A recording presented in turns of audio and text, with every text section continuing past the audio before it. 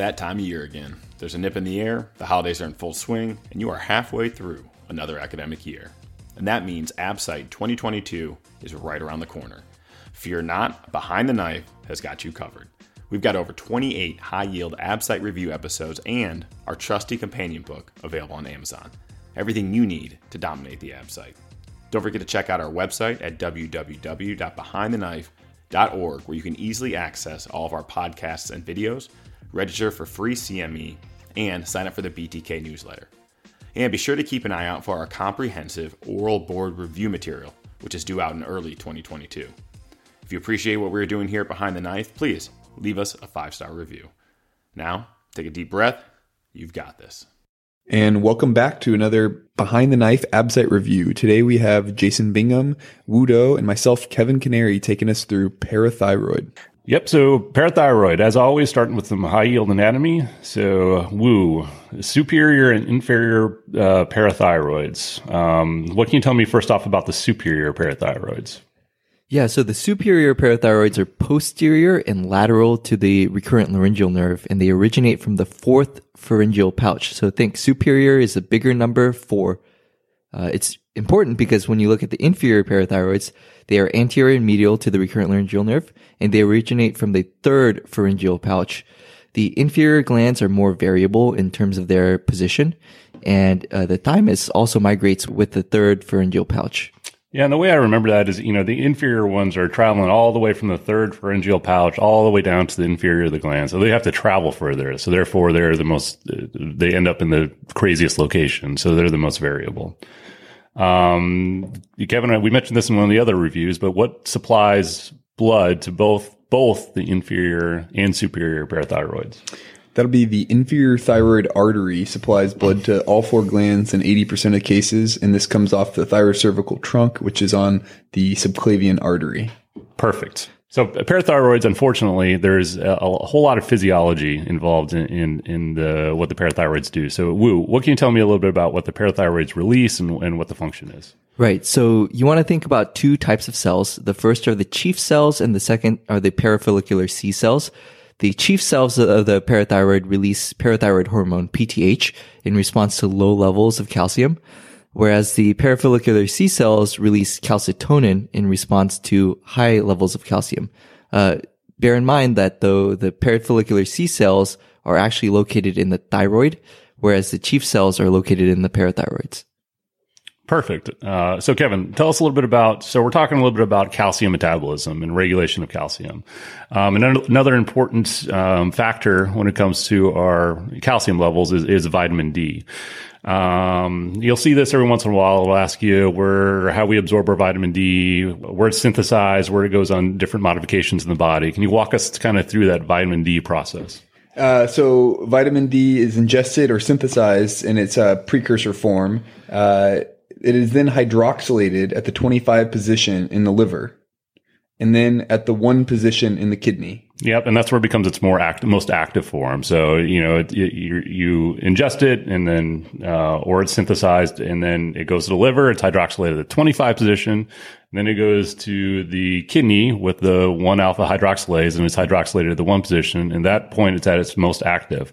Now let's talk about the different actions of these different hormones and how they work in the body. So, Wu, first off, the parathyroid hormone. What are the actions of the parathyroid hormone? Yeah, so there are 2 sites that the parathyroid hormone is acting on. The first is the bone. The PTH stimulates osteoclasts for resorption of calcium and phosphate.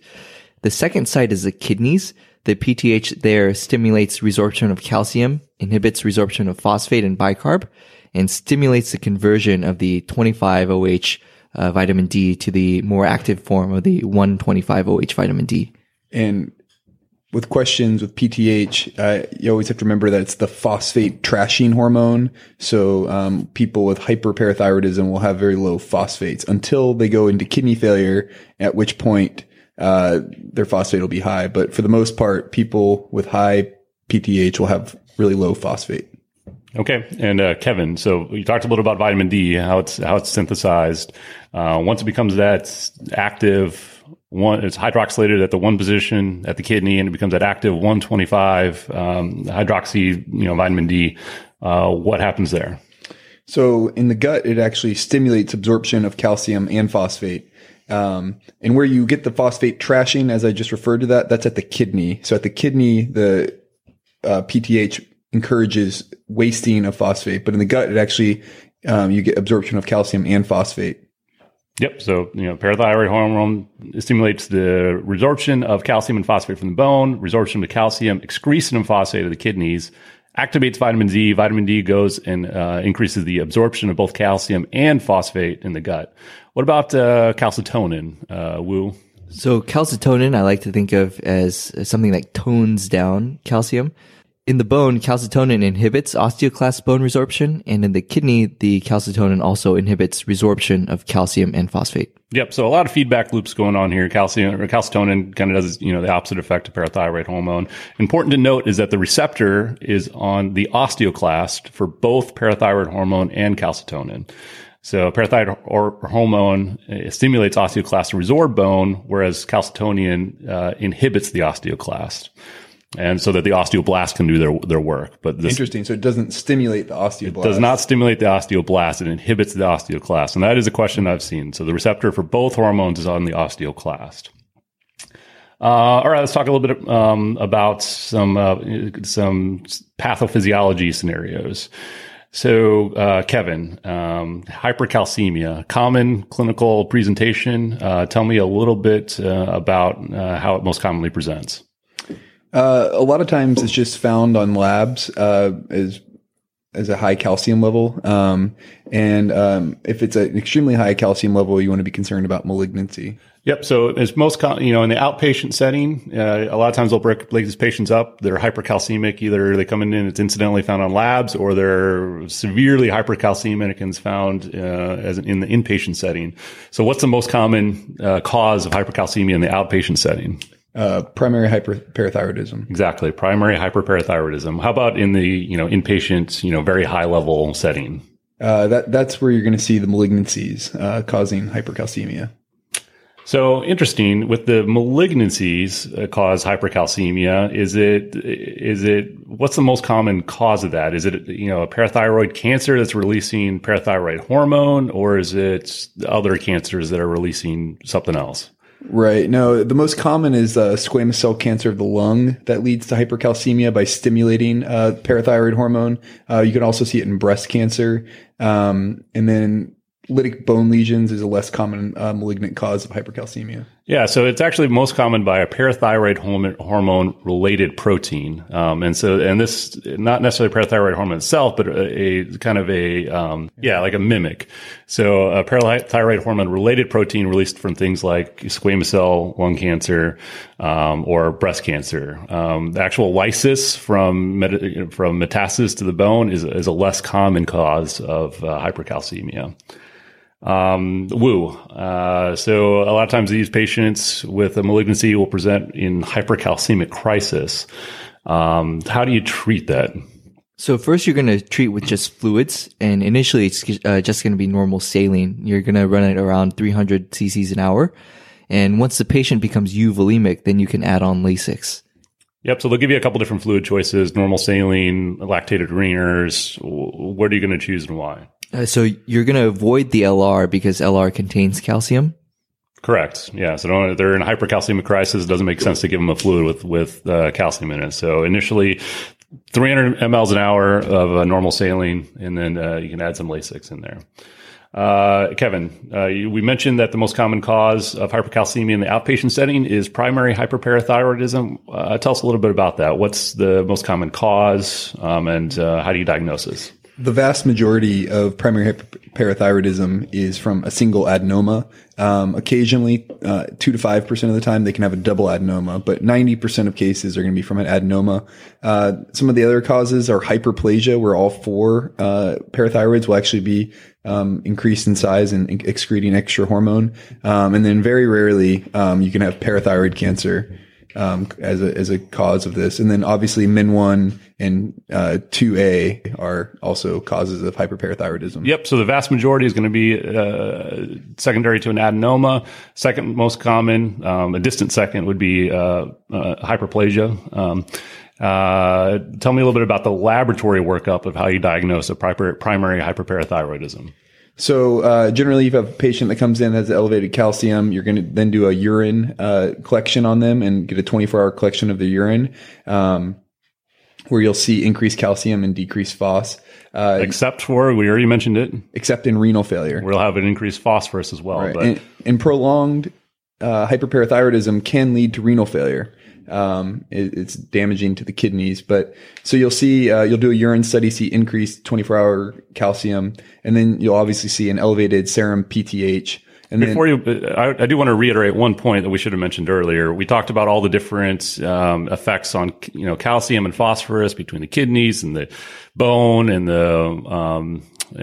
the GI tract from vitamin D and calcium and parathyroid hormone.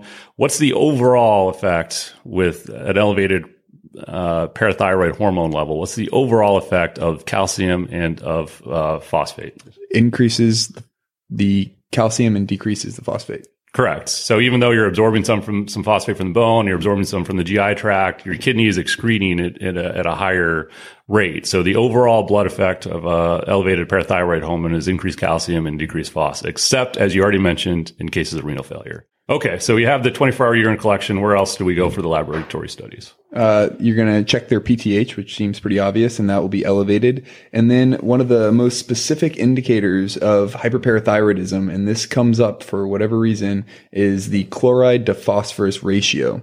So you're dumping phosphorus, and you're going to have a hyperchloremic state in patients that are have hyperparathyroidism. So you're going to get a very high chloride to phosphate ratio, and the number to remember is 33. So chloride to phosphate ratio of 33 is very specific for primary hyperparathyroidism. Okay. Yep. Exactly. And that's that comes up. That's a testable question. Is you think about it, your kidneys excreting phosphorus, secreting a negatively charged ion. It has to reabsorb something to balance that out, which is chloride. So you have an elevated chloride to phos ratio of 33 or greater. Another useful laboratory test is you'll see an increase in the urinary calcium as it spills over. And is excreted, as well as increased urinary cyclic AMP, secondary messenger for the resorption of calcium and the excretion of phos. So you have your diagnosis. We mentioned that the most common cause of a primary hyperparathyroidism is a adenoma. How do you localize the adenoma? Absolutely. So in the vast majority of cases, we're looking for that single adenoma. You can break apart localization studies to non-invasive and invasive modalities. For the non-invasive ones, you could use ultrasound, sestamibi scans, single photon emission CTs or SPECT, and MRI. Of these, the best is likely a sestamibi with a SPECT plus or minus the ultrasound. And as far as invasive studies go, you can use angiography with venous sampling for PTH gradients, and this is generally reserved for reoperative cases.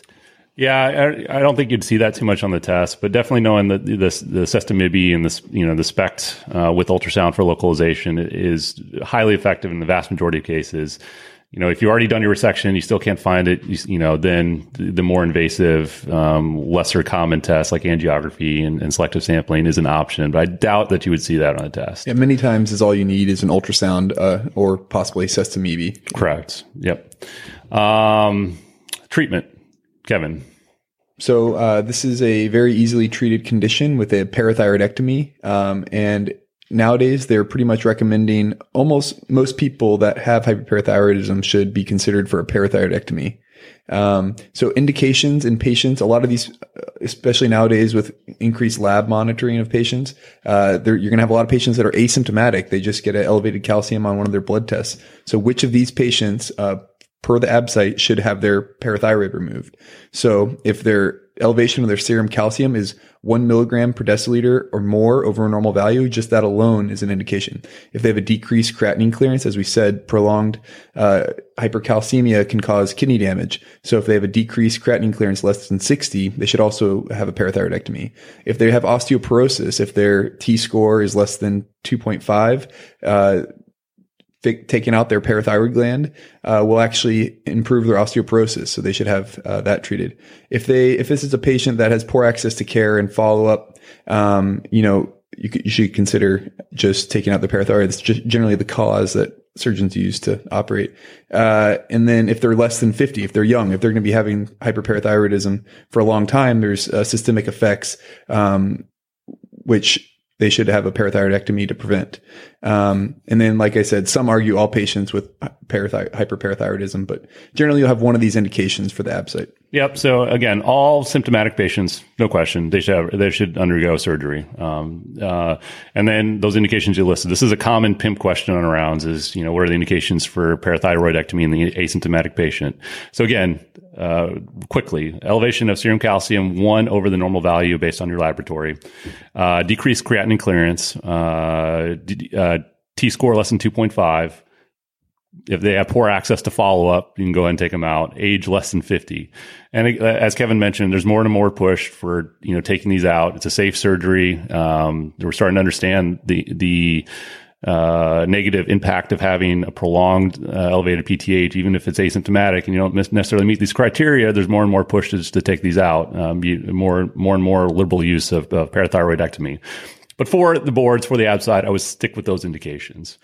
Now, intraoperatively, Wu, how do you know? You do your localization studies. You think you think you got your target for adenoma. How do you confirm that intraoperatively once you've done the parathyroidectomy? So the key is to measure a rapid PTH assay, and you're going to compare that against the baseline before the removal of the parathyroid gland. And you want to see a 50% drop in the parathyroid hormone level. Right. 50% drop intraoperatively. And at what time period, Kevin? It was like 10 minutes after you remove it. Yeah, it has a very short half-life. So yeah, it's pretty amazing. And then if it doesn't have that drop, that's when you are going to have to go searching other sites to identify the parathyroid. Okay. How about so that's if you have a single adenoma. How about if you go into it and you have multi-gland disease? Wu, how do you treat these patients? So these patients require a subtotal parathyroidectomy. That means 3.5 glands, or a total parathyroidectomy with reimplantation into the sternocleidomastoid or the brachioradialis muscle. Okay. And bonus points. So you're doing your 3.5 gland resection. Do you resect the 3 glands first, or do you resect your half gland first? You want to start with the half gland. Right. So you take out 3 perfectly normal, or you take out 3 good glands, and you go take out your half one, you realize you devascularize it, and you're left with nothing. So yeah, do your half gland resection first. And I could see this coming up as a question where they give you a sestamibi scan, and they say if a patient has hypercalcemia, and the sestamibi lights up all 4 glands, and they ask you, what surgery would you do for this patient? And that is when you would choose what we just discussed. That's a great question. I think you should probably start writing questions for the boards, Kevin. Sign me up. Okay, so that's primary hyperthyroidism. Kevin, what's secondary hyperparathyroidism? So secondary hyperparathyroidism is in patients that are in renal failure. So as we discussed earlier, you can't have the hydroxylation to the 125 vitamin D. So you have low calcium. And so your parathyroid hormone increases, and it increases to such a point that it causes problems. So it does increase calcium, but then you do have other side effects. And this is generally just treated by giving the patient calcium and vitamin D supplements, and that will help decrease their need for excess PTH. And then a lot of times they'll be on a renal diet and FOS binders. Yes, as we talked about, these are all feedback loops. So, if you have renal failure, you're not able to, activate your vitamin D. You're going to have persistently elevated levels of PTH. That's going to cause bone resorption. That's going to cause further problems. And so you have to treat that with calcium and vitamin D supplements. So, Wu, we talked about primary. We talked about secondary. What's tertiary? So now take that patient who had secondary hyperparathyroidism, they go on to get a renal transplant, and they continue to have high production of PTH despite the renal transplant. That is tertiary hyperparathyroidism. Yeah, so you have your parathyroid hormones, which are constantly stimulated for years and years and years. All of a sudden you get a renal transplant, but they're still amped up, so they're still producing high levels of PTH. How do you treat those? So for these patients, you can do a subtotal parathyroidectomy or a subtotal with autotransplantation. Correct. Okay. So that covers our primary, secondary, tertiary. Again, a lot of feedback loops. Once you spend a little time trying to understand the pathophysiology, they all start make sense and they're easy to remember. So finally, let's talk about parathyroid tumor or parathyroid cancer. We mentioned before it's a very rare cause of hyperparathyroidism, but how do they typically present, Kevin? So these patients will have calciums of about 15, extremely high, whereas all these other calciums will be around 11, and they may have a palpable mass. Yeah, so this is something in the stem of the question, they'll probably give you somebody with an extremely high calcium, maybe comes in a hypercalcemic crisis, they have a palpable neck mass, biopsy it as parathyroid cancer. How do you treat these?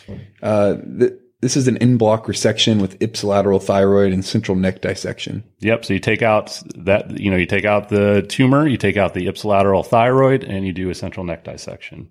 How about recurrences, metastasis, or let's say they have recurrence, or let's say they have widely metastatic disease? How are they treated?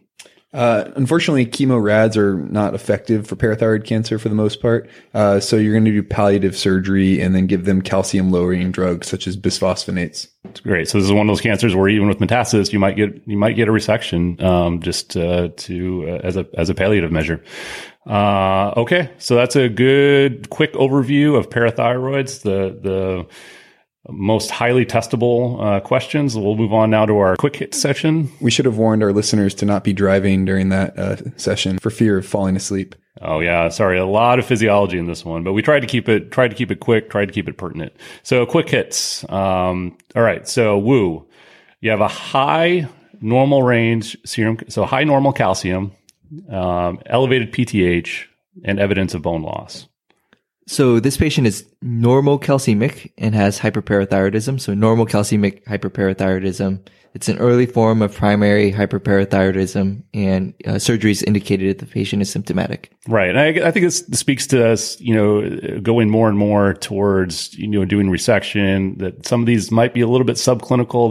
The calcium may just be on the upper end and normal there, but they have an abnormally elevated PTH, and there's long-term consequences to that. So one thing we never discussed is what symptomatic means. That's a great question. So, Kevin, what are the symptoms of hypercalcemia? So I think the one you're going to see most frequently is kidney stones. So you have stones, moans, and groans. Bones, stones. So moans, osteoporosis groans. would be one, bone fractures. And then abdominal pain. You can just have kind of like a generalized abdominal pain from hypercalcemia. But yeah, so kidney stones and osteoporosis are two of the more common symptomatic patients. Or even depression. You can have a lot of, neurologic. I think that's part of this. Can't forget the psychiatric overtones. Yeah. So I think it most commonly presents with actually just a depression. So I'm going to check a lot more calciums, especially here in the Pacific Northwest. So Kevin. Again, we talked about this a little bit, but some of the electrolyte disturbances you find with hyperparathyroidism. Right. So you're going to have the hyperchloremic metabolic acidosis due to the PTH effect on the bicarb excretion in the kidney.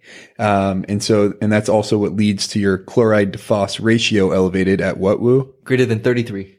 Perfect. And then you can also, as we've discussed, PTH is phosphate trashing hormone. So you get hypophosphatemia. And then we beat this into the ground. But if you have renal impairment, it can still be elevated. Okay. So this is very commonly tested. So you have a patient who has an elevated parathyroid hormone, elevated calcium. So that's by definition hyperparathyroidism, but they have a low urinary calcium. What's the diagnosis?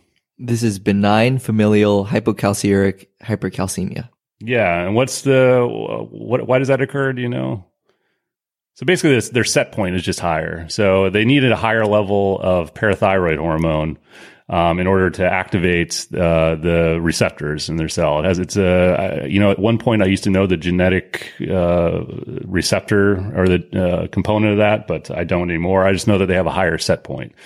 But it's not spilling over into their urine, so it's not really causing any problems. What do you do for that? Nothing. That's very important. Like, just because they give you somebody that has elevated parathyroid hormone, just because they give you somebody that has elevated calcium, Make sure you're checking that urinary calcium level. So if the calcium isn't spilling over into the urine, they just have a higher set point. It's a benign familial hypocalciuric hypercalcemia, and the treatment is nothing. Okay, Kevin. Inferior thyroid artery supplies the parathyroid glands. Do they come in? Does the blood supply come in medially or does it come in laterally? So the artery will be medial to the nerve. Right. So the artery supplies the gland from the medial side. Why is that important? Identifying the recurrent laryngeal. No, for like when we talked about when you're doing your subtotals and you're doing your half gland resection, are you going to resect the medial side of it or the lateral side of it? You're going to resect the lateral side of it. Right. So you don't disrupting the blood supply. So that way you don't end up with a dead half of a gland. Okay. Woo. So you're doing a neck exploration and you find 3 normal glands and you're missing one of the superior glands. Where are you going to look?